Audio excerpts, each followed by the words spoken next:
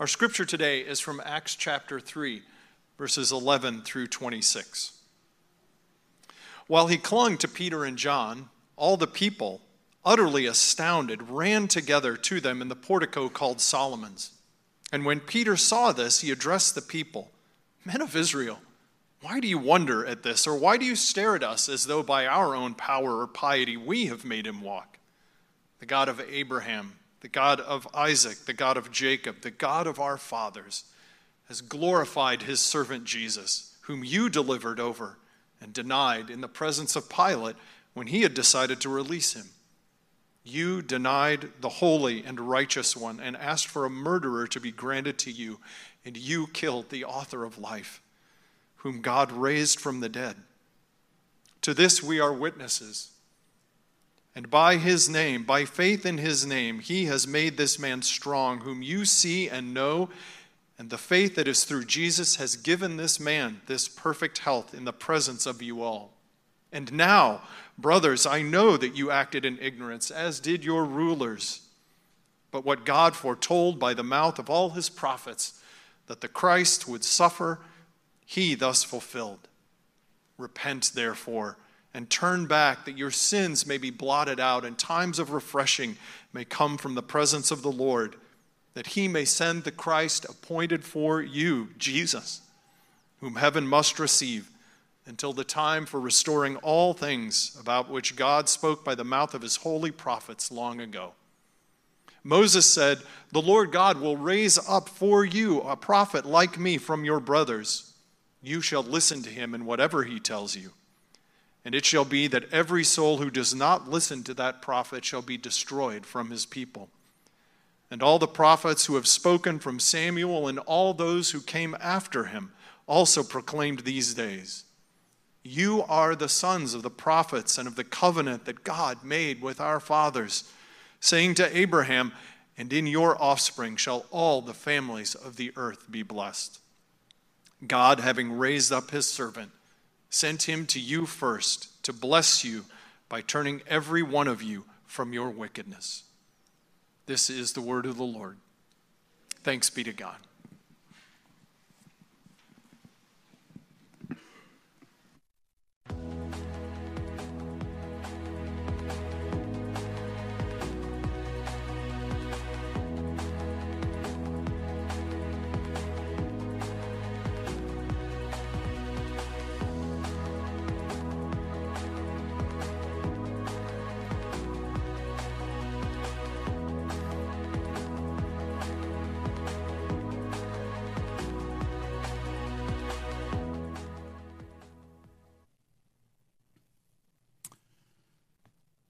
For those of you who are newer to faith and maybe have nudged your neighbor already and saying, who's the old guy up there today? Well, I am, I guess I should introduce myself. I am Tom Macy. Pastor Emeritus is my current title. I was lead pastor here from 2004 to 2017 and in a reduced role in pastoral care, currently at 20%. That covers a wide array of experience, puts me in close relationship with many of you in times of distress, personal crisis, sickness, decline, and yes, in times of death. Very much a part of my life. Funerals are, as they have been for the past 47 years since my first funeral 47 years ago this month. That, of course, includes family. I've done a number of funerals over the years for Linda's family in Kansas and Arkansas, several for my own family. This past April, my sister-in-law, Robin, wife of my baby brother John, died of metastatic breast cancer at age 64 after 12 years after first diagnosis. And after her funeral in Concordia, Kansas, we traveled 48 miles to the city of Oak Hill, Kansas, all in funeral procession, those 48 miles. Oak Hill is a busy city of 24 people. At least that was the census in 2000. It may be less now. And we went about 2 or 3 miles out of town to the Wesleyan Cemetery, where 6 generations of Macy's are buried, starting with my great grandmother whose name was Delilah.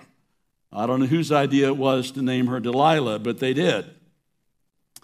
That was in 1897, and then all the way down the sixth generation, my sister Laura in 2019, and most recently, Robin. As part of Robin's interment, John, her husband, wanted us to sing.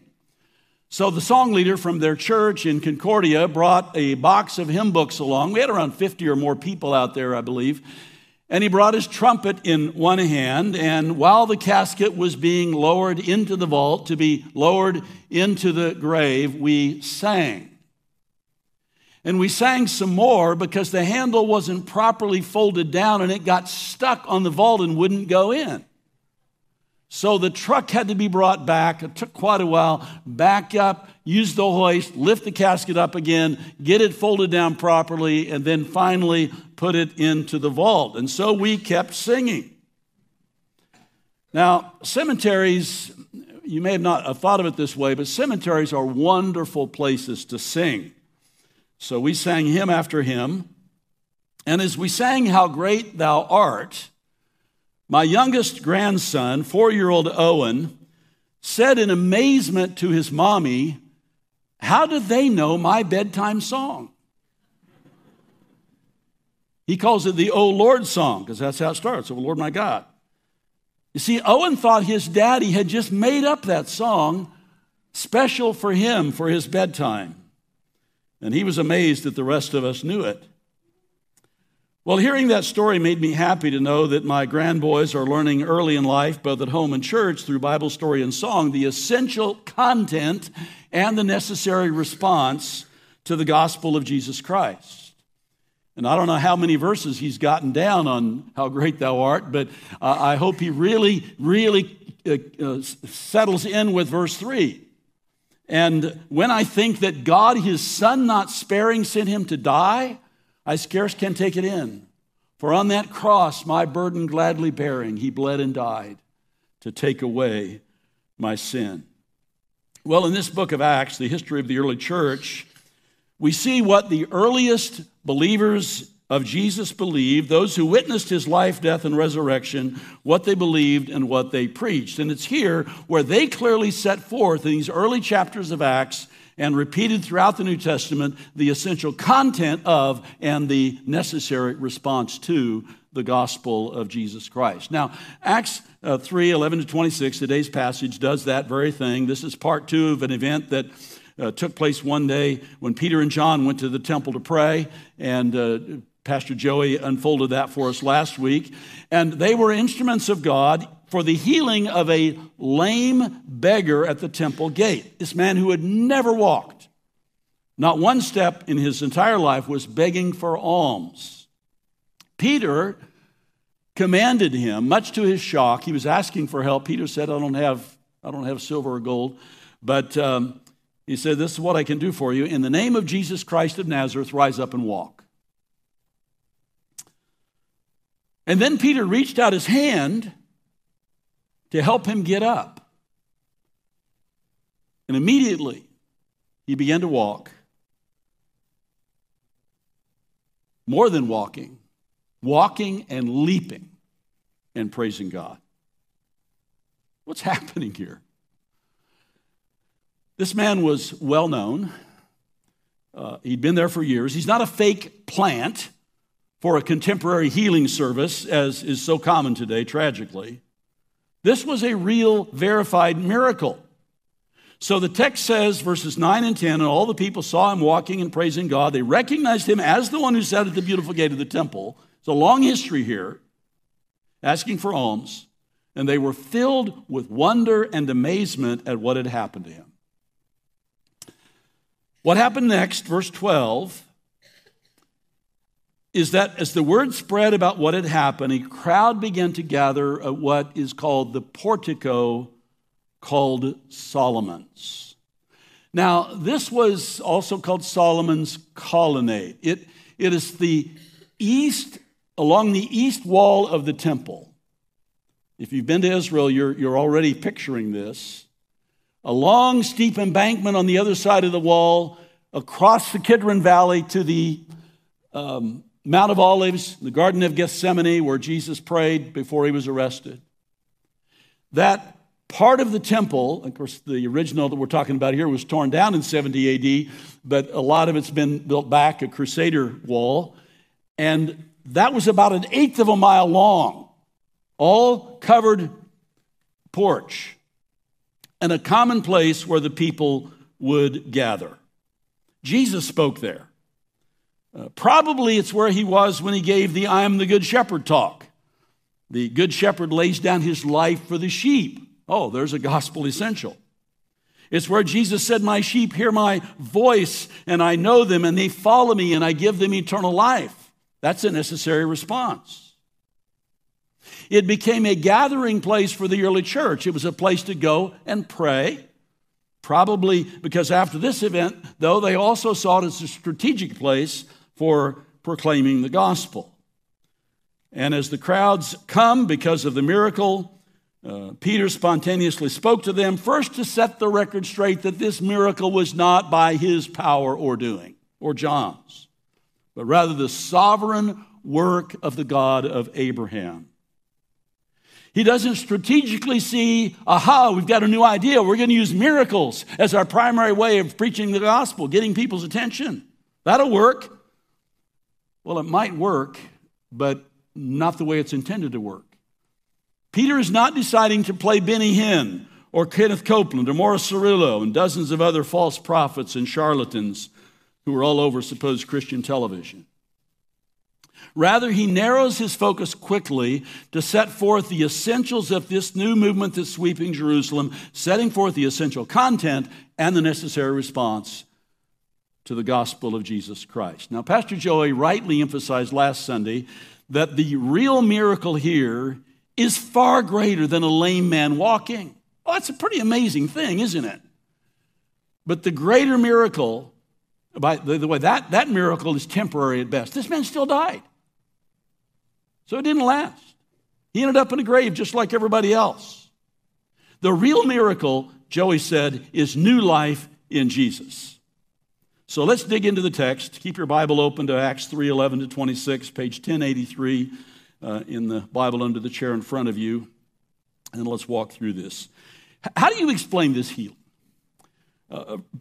Peter starts by addressing that. Verse 12, men of Israel, why do you wonder at this? Or why do you stare at us as though by our own power or piety we've made him walk?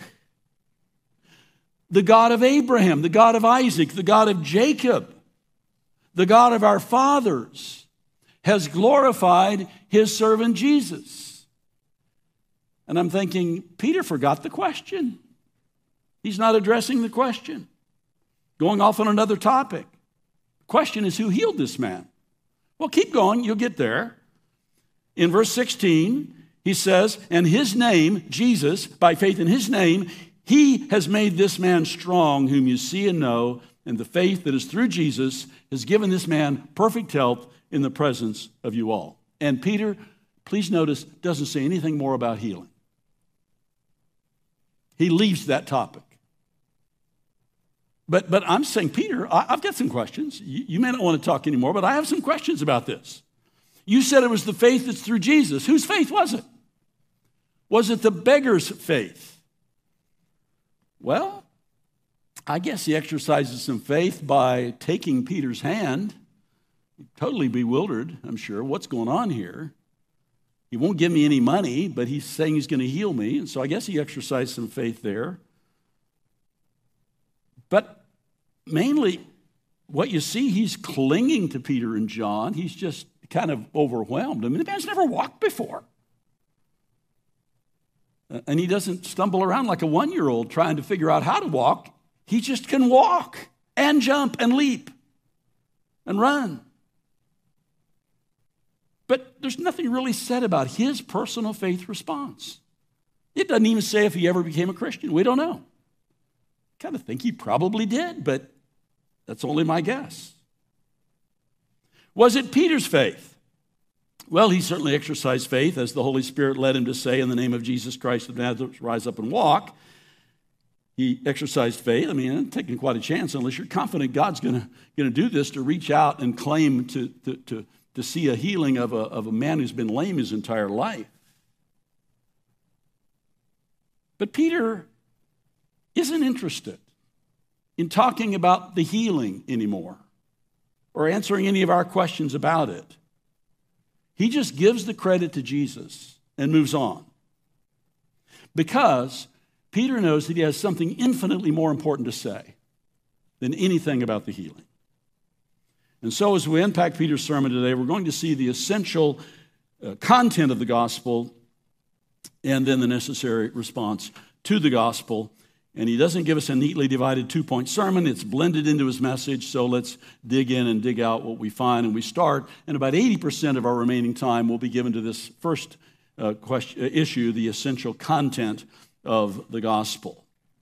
First thing Peter establishes is that the gospel fills a desperate need of all humanity, starting with the people surrounding him that day, the thousands perhaps on Solomon's portico, but including the people who surround you day by day on whatever porch you're on or wherever you are. But before the need itself can be addressed, there must be someone who's able to address that need effectively. And so we start with a set of questions. First question, who is Jesus? Now notice that Peter starts with the commonality he shared with his Jewish audience of their common descent from Abraham, the God of Abraham, the God of Isaac, the God of Jacob, the God of our fathers. And that's a great way to start a talk. He must have taken speech class. You identify, you create a common understanding of something that bonds you to your audience. Find common ground.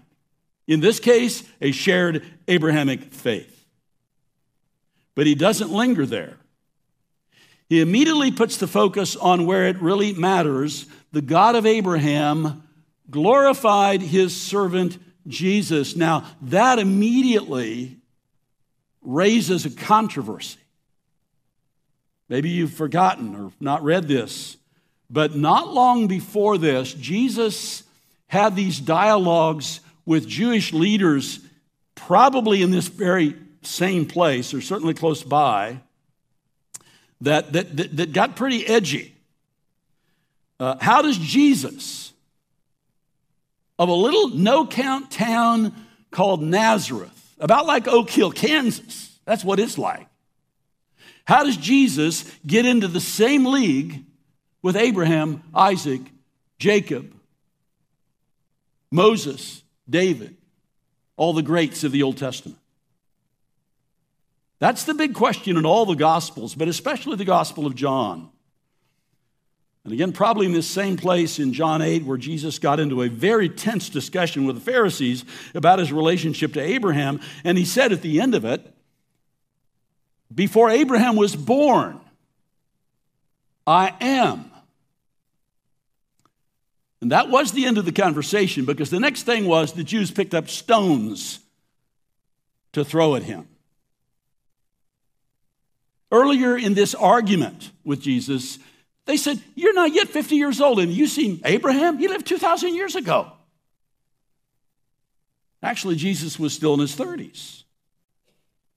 Claims to have preceded Abraham, who lived 2,000 years earlier, and more than that, Jesus refers to himself as the I am. The words of God to Moses at the burning bush in Exodus 3. Peter goes on to call Jesus, verse 14, the holy and righteous one. Verse 15, the author of life, terms that can only apply to God the Creator. So who's Jesus? Well, you first have to consider what Jesus said about himself. And it's clear that Jesus claimed to be God, eternally existing with the Father and the Holy Spirit, the three persons of the triune God. This is the same issue that C.S. Lewis brings up in Mere Christianity.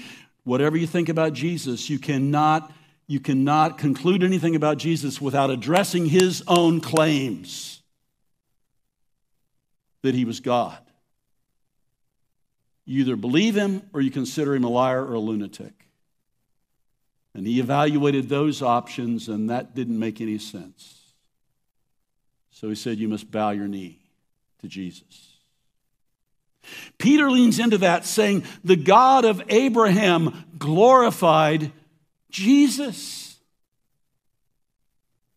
He's not putting Jesus in Abraham's league. He tried that once before. The glorification account.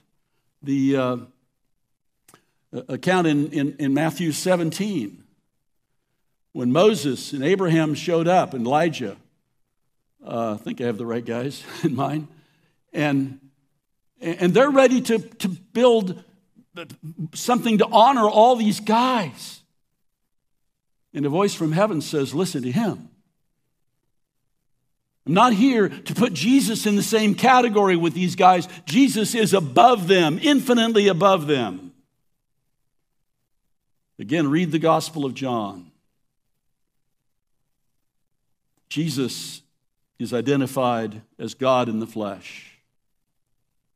Our second question under the essential content of the gospel is what happened to Jesus? Paul makes a summary statement of the gospel much more neatly and concisely stated than what we find here, I suppose. But Paul says in 1 Corinthians, for I delivered to you as of first importance what I also received, that Christ died according to the Scriptures, that he was buried, and that he was raised from the dead according to the Scriptures.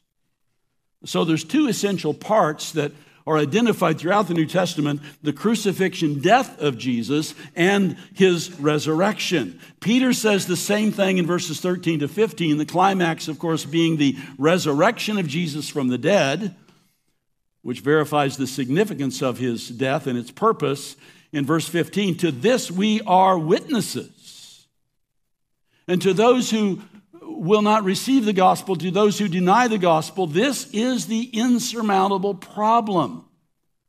The overwhelming evidence of the resurrection of Jesus, with hundreds of witnesses on hand, that Jesus was confirmed dead and seen alive again. In fact, decades later, Paul is saying there's still 500 alive who were witnesses, who are eyewitnesses. But here Peter's focus is more on the cross. And if Peter started off well by finding common ground in Abraham, well, he must have skipped class in speech class the day they covered this, because he violated every common sense rule for winning an audience, as he goes on to say, Jesus, whom you delivered over and denied in the presence of Pilate when he decided to release him, but you denied the holy and righteous one and asked for a murder to be granted to you, and you killed the author of life. Peter, it's no way to win friends and influence people by accusing your audience of being killers. This isn't the first time.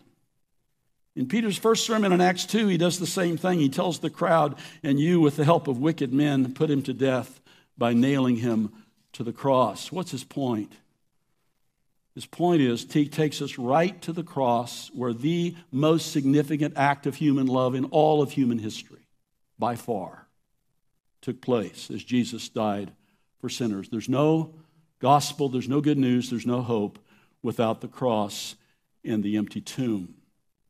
But there's also no hope until you understand your need for what happened on the cross. So, Peter addresses the question, who killed Jesus? It's one of the most inflammatory questions in all of church history, as the Jews have been singled out by some as Christ killers. And Peter, a strict Jew himself, seems to confirm that. Well, let's take a closer look. Acts 2, he clearly identifies the collaboration of Jews and Gentiles to kill Jesus. Acts 3, he identifies the pressure of the Jews on Pilate, the Gentile, to condemn Jesus to death. Acts 4, next week's passage, we'll take a look at verse 27, where the church is gathered in prayer after Peter and John had been arrested and put in jail and released and told never to preach this again. And the prayer includes this. It's a prayer for courage to keep on doing that, which is going to get them in a lot of trouble. And the prayer includes this, praying to God, for truly in this city there were gathered together against your holy servant Jesus, whom you anointed, both Herod and Pontius Pilate, along with the Gentiles and the people of Israel. Who was responsible for the death of Jesus? Well, a whole group. Herod, Pilate, Roman soldiers, Israel, everyone was responsible. And so Peter's point is not to place the blame on one class or ethnicity of people. If he were preaching here, he would say, you are responsible for killing Jesus. And you're responsible, and you're responsible. For all have sinned and fall short of the glory of God. That's what led to the death of Jesus. Everyone here desperately needs a sacrifice to atone for sin. But if we stop there, we don't get the point at all. Ultimately, the answer to the question, who killed Jesus? God killed Jesus. In the eternal counsel of Father, Son, and Holy Spirit, this was planned before the foundation of the world. It says in a number of passages, I think the last time in Revelation 13:8. But go through these same 3 chapters and see how this is developed. Acts 2:23, this Jesus delivered up according to the definite plan and foreknowledge of God, you crucified and killed. But it was God's idea. It was God's plan. Chapter 3, verse 13, the God of Abraham glorified his servant Jesus. And it's implied here that the crucifixion death of Jesus was part of that plan to glorify Jesus. But look at verse 17, what God foretold by the mouth of all the prophets that his Christ would suffer, God thus fulfilled. God prophesied it, God fulfilled it. And when I think that God, his Son not sparing, sent him to die, I scarce can take it in. For on the cross, my burden gladly bearing, he bled and died to take away my sin. And Peter's Jewish audience, well-versed in Hebrew prophecy, would call to mind such passages as Psalm 22 and Isaiah 53 as the Holy Spirit was awakening their hearts to see what is obvious when you're thinking about these passages, that indeed these texts, these prophecies of long ago, in fact, the whole pattern of sacrifice throughout the Old Testament has been fulfilled in Jesus. This is no accident. This is not plan B. This was God's design all along. Look at Acts 4:28. The Jews and Gentiles conspired against Jesus, but it goes on to say to do whatever your hand and your plan had predestined to take place. Or as the NIV says, they did what your power and will had decided beforehand should happen. This was God's idea. According to the divine plan, Jesus was killed. And that's why he was conceived and born into humanity to die for sinners. For God so loved the world that he gave his only Son. He gave him for what purpose? To die for us. The reason for Christmas is Good Friday. The reason Jesus came to die by crucifixion. So, as we consider the essential content of the gospel, who is Jesus, God in the flesh? What happened to Jesus? He died for sinners and was raised from the dead. The third question of gospel essentials is, what was the purpose? I can only touch on this very simply. Certainly developed very richly throughout the New Testament. But in the general word, a very broad term found about 45 times in the New Testament is the purpose is for salvation. Paul doesn't use that word here, but he describes key aspects of what salvation entails. Salvation is to give eternal life to those who are spiritually dead. Verse 15, Jesus is called the author of life. Not only as the creator of all things, but to give life from the dead. You were dead in your trespasses and sins, but he made you alive in Christ. And that's the work of the Holy Spirit, to give the new birth to those who are dead in their sins. Salvation involves the forgiveness of sin. Used more than 50 times in the New Testament, though the word is not in this passage, but the idea is developed even more so, verse 19, that your sins may be blotted out, more than forgiven, made to disappear. No longer held against you, no more threat to condemn you, but to be free from guilt and sin, to be declared righteous before God. That's the gift of salvation that Jesus provides for you, who paid for your sins. But there's one more thing that really gets the most verse attention, number of verses or amount of attention in this text that we just can't develop much today, but I want to at least address it. Peter speaks of salvation not just in personal terms for each individual, but in terms of salvation that is the undoing of all that went wrong when sin entered into the world. Genesis 3 with Adam and Eve. And all the suffering that is in human experience and in the world since that time, including today. All the concerns about the climate today. The whole creation is under the curse of sin. And the good news, the whole creation will participate in the salvation that's provided. Peter speaks in verse 21 of the restoration of all things. Verse 20 says that following the blotting out of all sin, that times of refreshing may come from the presence of the Lord. Jesus will come back, but not for some time, a time unknown to us. And he'll wait until, look at the text again, verse 21, the time of restoring all things about which God spoke by the mouth of the prophets long ago. And same thing, tracing the teaching of Moses, then Samuel, and all the prophets, even those who speak of frightful judgments. I'm reading the minor prophets right now. It's not easy reading sometimes. But they speak of God's immediate judgment. They speak of God's restoring grace upon Israel and upon the whole world, the nations. Verse 25, you are the sons of the prophets and of the covenant that God made with your father, saying to Abraham, quoting from Genesis 12:3, and in your offspring shall all the families, not just Israel, but all the families of the earth be blessed.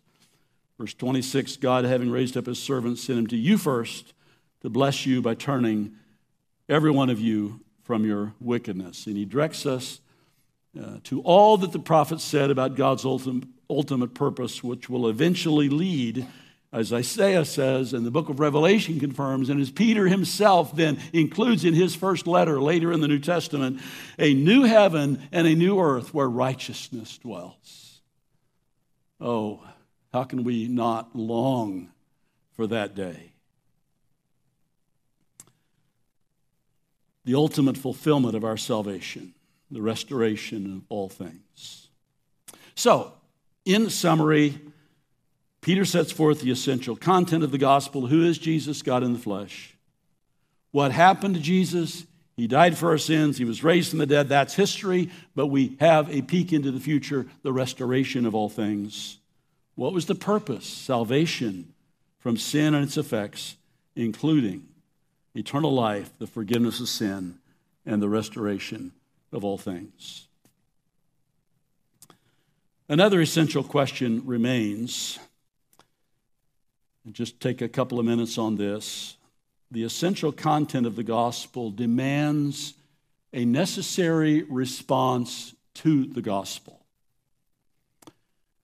The question was asked by a man later on in the book of Acts, a story of Paul and Silas who were thrown into jail, and the jailer was influenced by them, and then there was an earthquake, and there was a breakout from the jail caused by the earthquake, and the man's terrified, his life's on the line, keep the prisoners under control, and he's in panic, and he just simply cries out, what must I do to be saved?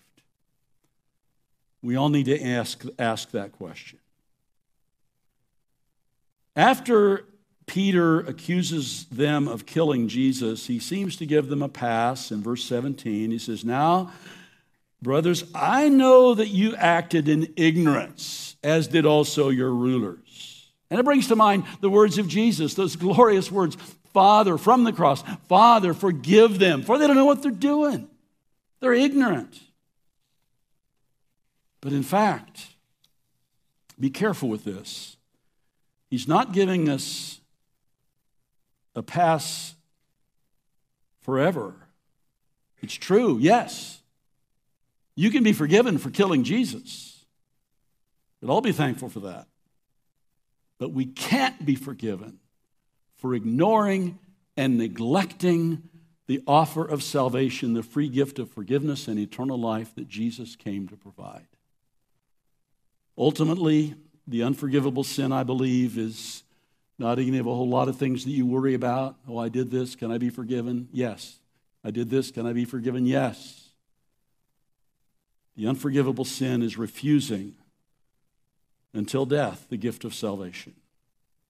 So what must we do? Well, verse 19 tells us what to do, and the key word is repent. It's a word not in common use these days. It means to change your mind. There's actually two words that often are translated repent. The first one means to change your mind about this.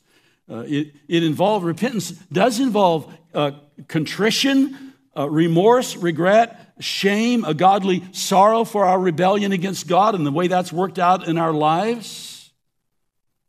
But the main idea is to change your mind, to understand and embrace the truth of the gospel. And the second word has the idea of turning back. Don't just feel bad about going the wrong way and says, well, I guess I got it right and I need to think differently about this. But no, stop and turn around. Stop going this way and go this way. That's just really another way of saying believe in Jesus. Early sermons in Acts put greater emphasis on repentance as the door to salvation, standing out more than faith, though faith is mentioned here in verse 16. But the two can't be separated. Context indicates the emphasis. That Philippian jailer that said, what must I do to be saved? The man was terrified. He's already listened to these guys share the gospel, singing while they're in prison. These guys are a little weird, Acts 16. And so when he says, what must I do to be saved? He's already in the act of repentance. And so Paul says, believe in the Lord Jesus and you'll be saved. And this is so true today. The Bible's filled with much deeper understanding of salvation. We've stayed on an elementary level today, but a foundational level.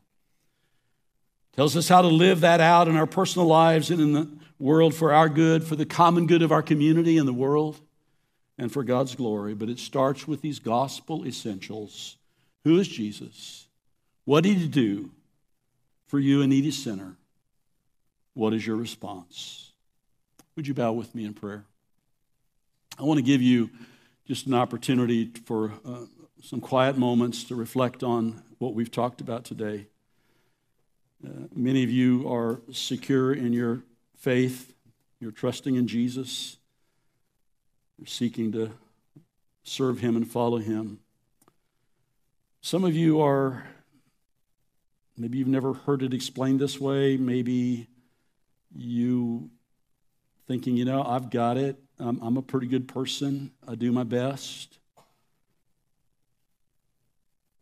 But you've not acknowledged your own need of Jesus. Not of works, not of your works, not of the good things you do, but what Christ has done for you. Indeed, Jesus died for you because you couldn't do it for yourself. And so I ask you just to think for a moment. Am I willing, as the Holy Spirit moves within me, am I willing to say yes to Jesus, to repent of doing it my way, and to follow him, to trust him, to believe in him? If so, I ask you just to, from your own heart, call out to the Lord and say, I repent. I turn from my way. Thank you, Jesus, for dying for me. I receive you as my Lord and Savior. Thank you for loving me and doing this for me. Lord, as we all reflect on these truths, some of us looking back 50, 60 years or more and seeing your graciousness and your patience with us as we continue the struggle with sin, and others that maybe this is a whole new concept. Oh God, may the foundational beauty of the gospel shine forth. May we see it and embrace it with joy. I pray in Jesus' name. Amen.